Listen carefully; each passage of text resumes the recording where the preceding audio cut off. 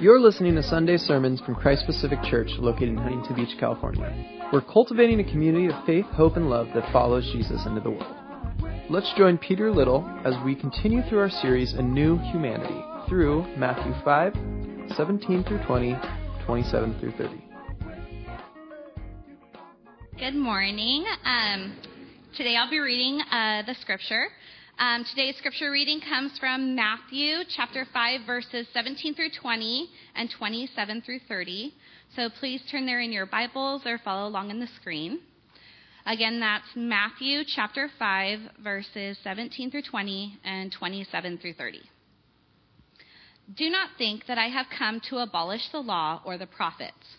I have come not to abolish, but to fulfill. For truly I tell you, until heaven and earth pass away, not one letter, not one stroke of a letter will pass from the law until all is accomplished. Therefore, whoever breaks one of the least of these commandments and teaches others to do the same will be called least in the kingdom of heaven. But whoever does them and teaches them will be called great in the kingdom of heaven. For I tell you, unless your righteousness exceeds that of the scribes and Pharisees, you will never enter the kingdom of heaven. And then skipping down to verse 27, you have heard that it was said, you shall not commit adultery. But I say to you that everyone that looks at a woman with lust has already committed adultery with her in his heart. If your right eye causes you to sin, tear it out and throw it away. It is better for you to lose one of your members than for your whole body to be thrown into hell. And if your right hand causes you to sin, cut it off and throw it away. It is better for you to lose one of your members than for your whole body to go into hell. This is God's word for us. I think I heard somebody say, oh, wow. That's how I feel too. Up front here, today's sermon might be a little bit long. There is a lot to say. And this is really important stuff. And also, obviously, it's a bit tender, right? It's a bit difficult. Which is why I think it's important to start this morning with a little bit of lightheartedness and introduce to you our new dog. Yeah. So, right? Look at how amazing she is. So this is Ebony. And Ebony is a 6-month-old German Shepherd something mutt that we rescued, and full of life and energy, and just beautiful, and a huge blessing to Krista and me so far. So we've been talking about adopting a dog for a couple years, and we finally made it happen. It's a big commitment, 15 years, something like that. And we don't have children, so we've been free to basically do whatever we want, whenever we want, and that just changed. So anyway, this is Ebony. So I thought I'd at least begin this morning by having us all smile, because who doesn't love dogs, right? I mean, maybe some of you don't, but it's hard for me to imagine how that would be possible. Okay. Yeah. Okay. Great. So Jesus says, I have come not to abolish the law and the prophets, but to fulfill. So Jesus is drawing out the deeper intent of the 7th commandment. You shall not commit adultery. He's resurrecting the original intent of that command, filling it with the full meaning God originally intended it to have when he first gave it. In that 7th commandment, you shall not commit adultery, the Lord is protecting the sacred covenant of marriage. In that 7th commandment, the Lord is protecting the character and the dignity of married women and men and unmarried women and men. And if you do the math, that's everybody. And as we dive into this text, it's important that we get started on the right foot. And that is this. The living God is not a prude. The living God in Jesus Christ here in these verses is a protector. That is at the heart of what this is about. Jesus is saying these things because he is, at the end of the day, a protector. He wants to protect you. He wants to protect me. He is so good. Jesus is so good.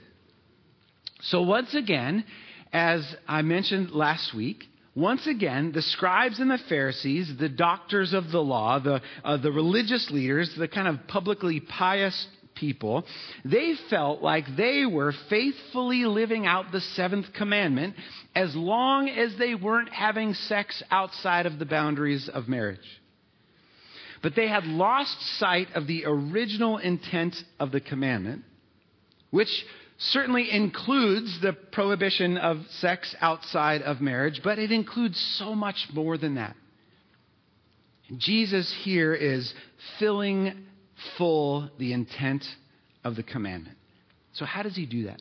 How does Jesus fulfill the law? How does he fill it full of its original meaning? What does he mean here when he speaks about adultery in the Sermon on the Mount? Well, let me begin with 3 qualifications. I want to qualify a few things so that we can better understand and better hear what it is that Jesus is saying. So 3 qualifications. The first is that although Jesus specifically addresses married men in this verse, the words that Jesus uses also apply to unmarried men and to married and unmarried women. In other words, these words apply to everybody. Jesus' concern here is not limited to the eyes of men and the bodies of women. Certainly it includes that, but it is not limited to that. Jesus' audience is anyone who would violate the sacred covenant of marriage. So that means that Jesus' concern here is for both the one who looks and also for the one who intentionally draws the look, who does everything in his or her power to awaken desire in the other person to whom he or she is not married. Right? So Jesus' desire is to protect the sacred covenant and gift of marriage. And he's speaking to all of us. That's the first qualification. The second qualification is that although this text is really hard-hitting, right? I mean, it comes across harsh. Jesus is not saying these things to condemn us or to rob us of the joy of living. Jesus is not saying these things to condemn us or to rob us of the joy of living. It would be really easy for those of us who have been repeated offenders of this kind of adultery to resign ourselves to condemnation and say, yes, I have entertained lustful thoughts and images, and so I stand condemned. But condemnation is not Jesus' goal. It's not his desire. His desire is to heal us, restore us, protect us, and to ensure authentic relationships and to enjoy the joy of sexual intimacy the way that God gifted it to us. You see, Jesus is so good. He's so good. It would be easy to conclude that Jesus is kind of a killjoy here. You know, a party pooper, a stingy prude, if you will. But Jesus didn't come to rob us of the joy of sex, or to stomp out our pleasure, or to abolish our needs and our drives. Needs and drives, by the way, that Jesus intended to give us and did give us. No, Jesus preaches these words to protect the gift of sex so that it can be enjoyed in its fullness. I think we could even say that Jesus didn't come to take sex away, but to give us better sex. You can tell your friends that. It's what you heard at church this morning. So the renowned New Testament scholar N.T. Wright, he writes this in his For Everyone commentary series. He says, this is not repression, as people sometimes suggest. It's more like the pruning of a rose, cutting off some healthy buds so that the plant may grow stronger and produce better flowers. Choosing not to be swept along by inappropriate sexual passion may well feel on occasion like cutting off a hand or plucking out an eye. And our world has frequently tried to tell us that doing this is very bad for us. But for neither the first nor the last time, we must choose to obey our Lord rather than the world. The great missionary to India, E. Stanley Jones, he writes in his book, Christ of the Mount. That's his book on the Sermon on the Mount. He says, Jesus is not being ascetic, he's being aseptic. Jesus is not being ascetic, he's being aseptic. To be ascetic is to abstain from any and all forms of indulgence and pleasure.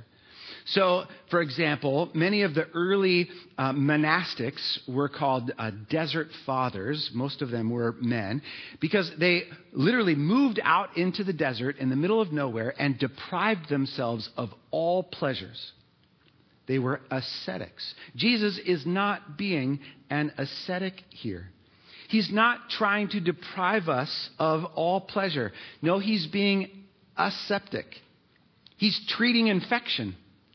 He's showing us the importance of eliminating lust and therefore fulfilling the seventh commandment. You shall not commit adultery. So just like an effective ascetic treatment prevents bacteria, prevents viruses and other harmful microorganisms that can lead to disease and infection, in the same way, Jesus here is trying to help us prevent the lust bacteria from blooming into a full-blown infection. He's being aseptic.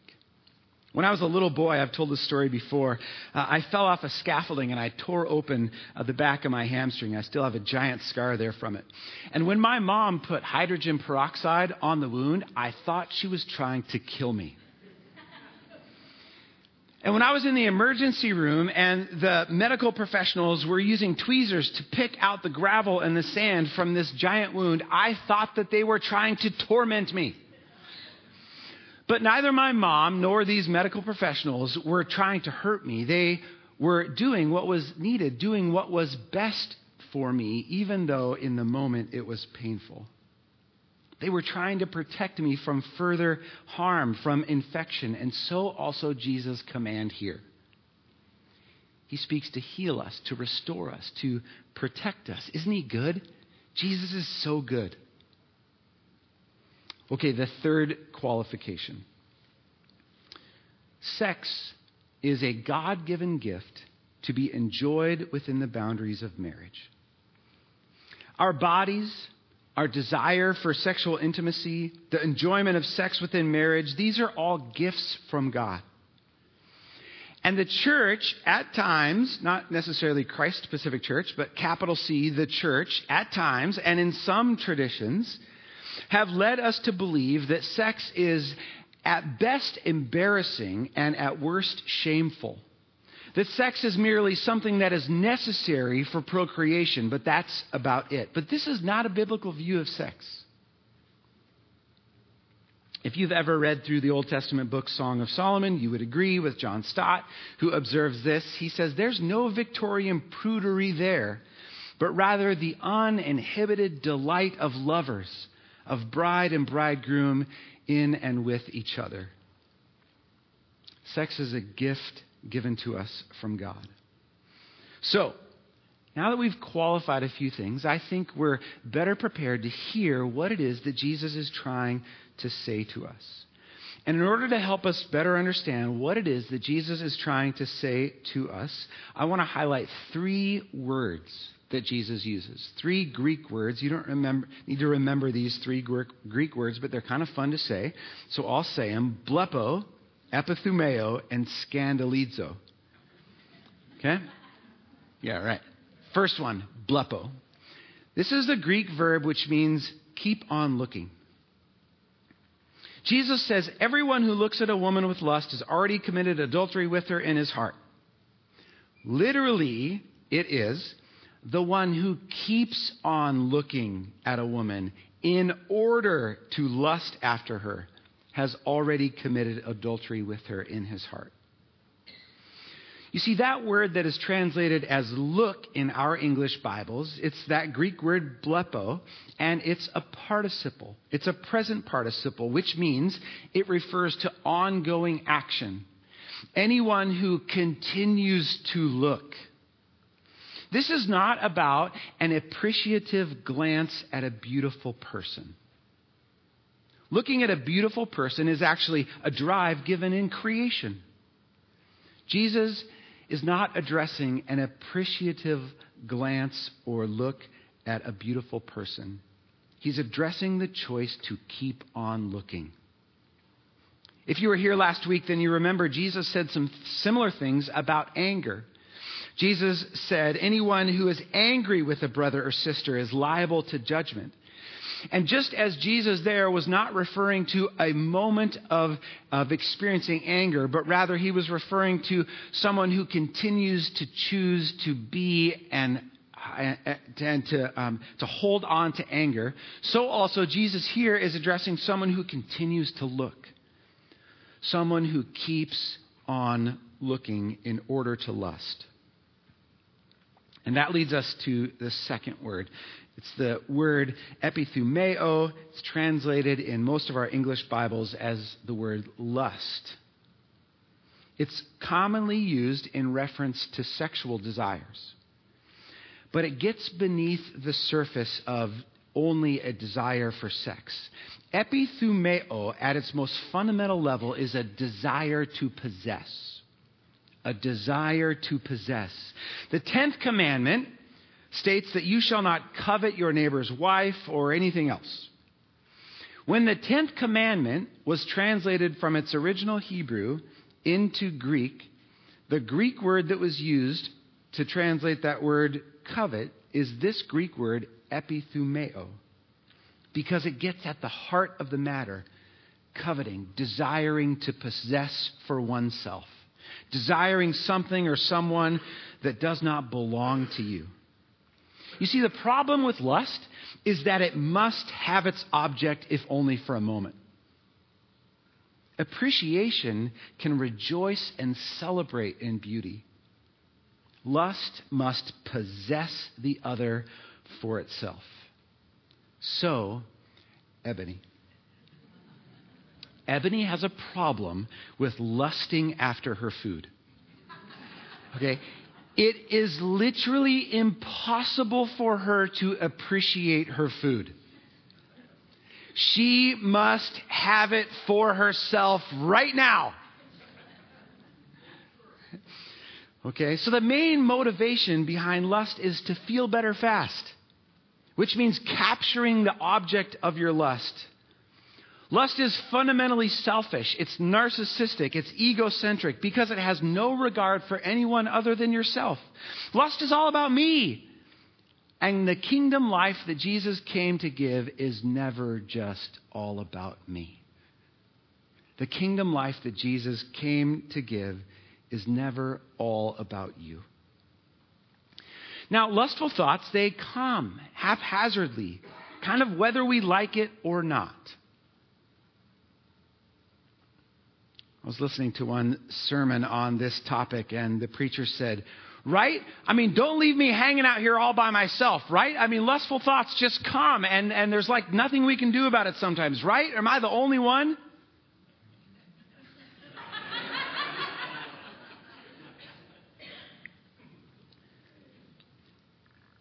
They come, and we kind of can't help it. But we do not have to invite those thoughts to stay. I think it was the 16th century reformer Martin Luther, who clearly had battles of his own with lust, by the way.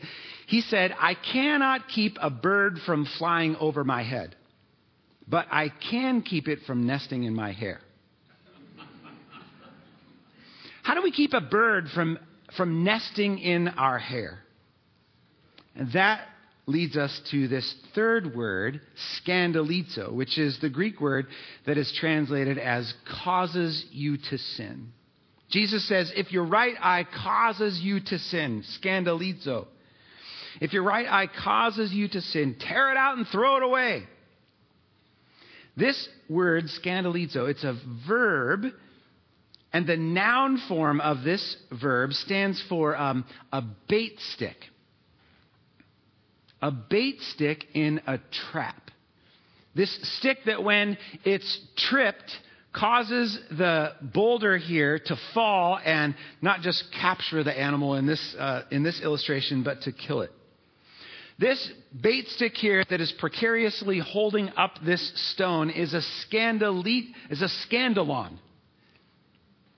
If your right eye causes you to sin, tear it out. If your right hand causes you to sin, cut it off. Jesus speaks in hyperbole here to make a point. Now, the reason I know that Jesus doesn't mean for us to actually gouge out our eyes and cut off our hands, the reason I know that Jesus doesn't mean for us actually to do that is that we are very capable of lusting without eyes. Gouging out our eyes does not actually address the problem. So this is how I know he's not telling us to rip out our eyes or cut off our hands. But Jesus speaks so bluntly here and so radically because in adultery, the whole person is at stake. Right? We say that that sin is sin. You know, whether it feels big to us or small to us. And that's true. Sin is sin. A lie is a lie, whether it's a big lie or a little lie. But the sin of adultery strikes at the core of our being because sex, the way that God designed it, involves the whole person. Physically, mentally, emotionally, relationally. This is why, by the way, casual sex is a misnomer. There's no such thing as casual sex. Sex affects everything. Adultery affects the whole person, and it strikes at the core of who we are. This is why Jesus speaks so intensely about this. My preaching mentor, Darrell Johnson, he says this: you do not treat cancer with an aspirin. You cannot treat lust with a half-hearted commitment. We got to be serious about this. We must address this lust virus head on. So to paraphrase Jesus, it's better to be prude than to be thrown into the eternal fire. Does watching that Netflix show lead you down a pathway towards lust? Cut it out of your life. Does going to that establishment expose you to lustful desires? Stop going there. Those novels? Stop reading them. Why would you play right nearby this bait stick when you know that so easily it can be tripped and you can become ensnared in this trap? Just go play somewhere else. Don't play near this bait stick. Cut out the bait sticks from your life. Again, Jesus here is not being prude. He's being a protector. And he's so good. Jesus is protecting at least three things in this command. And I've hinted at these so far, but just quickly want to walk through these. Jesus is protecting the sacred covenant of marriage. When we don't allow lustful images and drives to simply fly by like a bird, but rather invite them to make a nest in our hair, when we do that, we become preoccupied with what we need and what we want. I become preoccupied with what I need and what I want. We become self-absorbed, which is, by the way, a quick and easy recipe for a miserable and failed marriage. When it becomes all about me and what I need and what I want and my drives and my desires, that's a quick and easy recipe for a failed marriage. Jesus wants to protect marriage so that you can enjoy it. And he tells us how, at least one of the ways how in this command. So first of all, Jesus is protecting the sacred covenant of marriage. He's also protecting the dignity of the one being looked at. Lust dehumanizes. And if you've been the object of this, you know, and it is not a good feeling. When we look lustfully at another, the other is no longer seen as a wonderful being created in God's image, but rather as simply an object, a thing. Darrell Johnson again. She becomes merely the kindling for the fire of my desire. Jesus loves us too much to let us become a thing, an object. He loves us too much to let us make other people into objects or things. And this is why Jesus, I think, this is why Jesus is so offended by so much advertising today.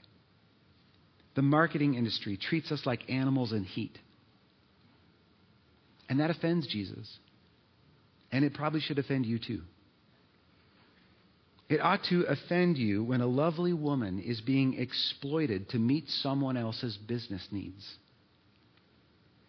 You see, Jesus says these angular words, these difficult things about adultery, in order to protect the one being looked at, his precious daughter or son. Jesus also is protecting the character of the looker. The character of the looker. As I said at the beginning, Jesus is not here condemning us or trying to rob us of the joy of life. Jesus is trying to protect those who would keep on looking in order to lust.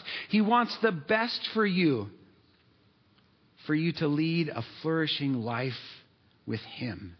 You have to believe that. That Jesus wants to protect the looker here. He wants to protect your character, and He wants to prevent you from damaging yourself. Now, we can't talk about lust, I don't think, without addressing pornography. I don't have time this morning to talk a lot about this issue, the issue of pornography. But let me simply say this, perhaps especially to you men. Jesus' desire here is to protect you from the damage pornography will do to your soul and to your relationships. He wants what's best for you. He wants you to flourish. And if pornography is something that you struggle with, then you need to hear this. You need to hear this. Jesus did not say these things in order to condemn you. He said them to set you free. You have to believe that. And the first step in freedom is to reach out for help. And let me be maybe the first to say, at least today, there's no shame in saying, I want help. I need help. There's no shame in that. In fact, I think there's 99% courage and 1% humility in saying, hey, I need some help here. And that leads me to just two simple coping mechanisms, for a lack of better word here. Two coping mechanisms, ways to choose the radical way of faithfulness that Jesus desires for us, especially when it comes to fulfilling this commandment. So first of all, the kingdom life that Jesus came to give us is not a solitary life, but a life in community. Celebrate Recovery is a Christ-centered 12-step program that is one of the finest spiritual formation programs of our day. Everybody in Celebrate Recovery has a buddy, a sponsor, a community. So when tempted, he or she can simply pick up the phone and get some help and get some support. Find somebody you trust, somebody to walk with you in this. You can find that person and you can find that community every Friday night right here. There are other places to find those people and to find that kind of community as well. But if you don't know where to look, Friday nights right here in this room is a great place to start. This is where a community of disciples are together working towards freedom from life's habits, hurts, and hang-ups, whatever they may be. Kingdom life is not a solitary life. It's a life meant to be lived in community. And one of the most courageous things you can say is, I need help. Will you help me? Second coping mechanism. Recognize the deeper longings. Lust is the twisting of the longing to feel alive, the longing to feel intimacy, the longing to be held, the longing for beauty. Lust is holy longings that have gone off in the wrong direction. Lingering lust is a signal that I have not been listening to these deeper longings. These good longings that God gave me. Longings to feel alive and to feel intimacy and to be held and to experience and see beauty. So when lust grabs a hold, rather than beat yourself up, recognize the deeper longings. Ask yourself, what do I really want? What is going on here? What's underneath the surface? And since these deeper longings can only really ultimately be fulfilled by the living God, lust is symptomatic of drifting from intimacy with God. Lust is a sign that we are drifting away from intimacy with God. So when you begin to see signs of lust, when you experience lustful thoughts or images or whatever, when you begin to see these things,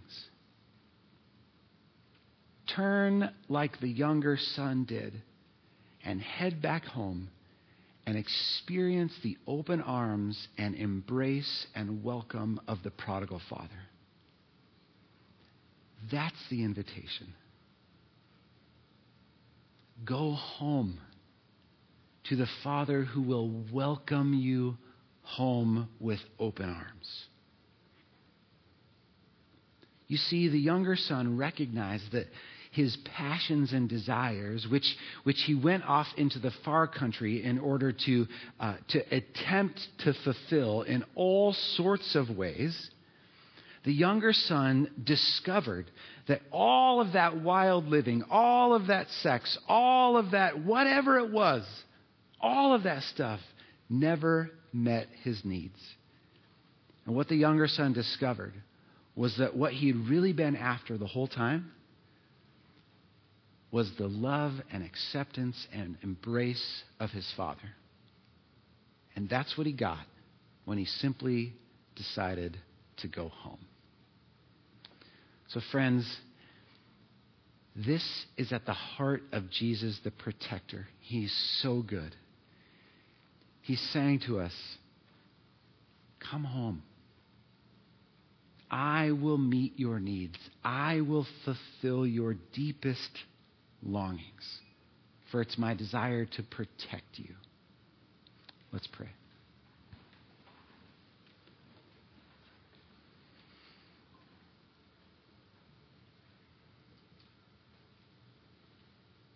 Jesus, you are so good. You are so merciful. You know us so well. You know us to the depths of our being. And the fact that you still love us is astounding to me. That you know all of the deepest and darkest parts of my soul, and you still choose to love me. This is astounding.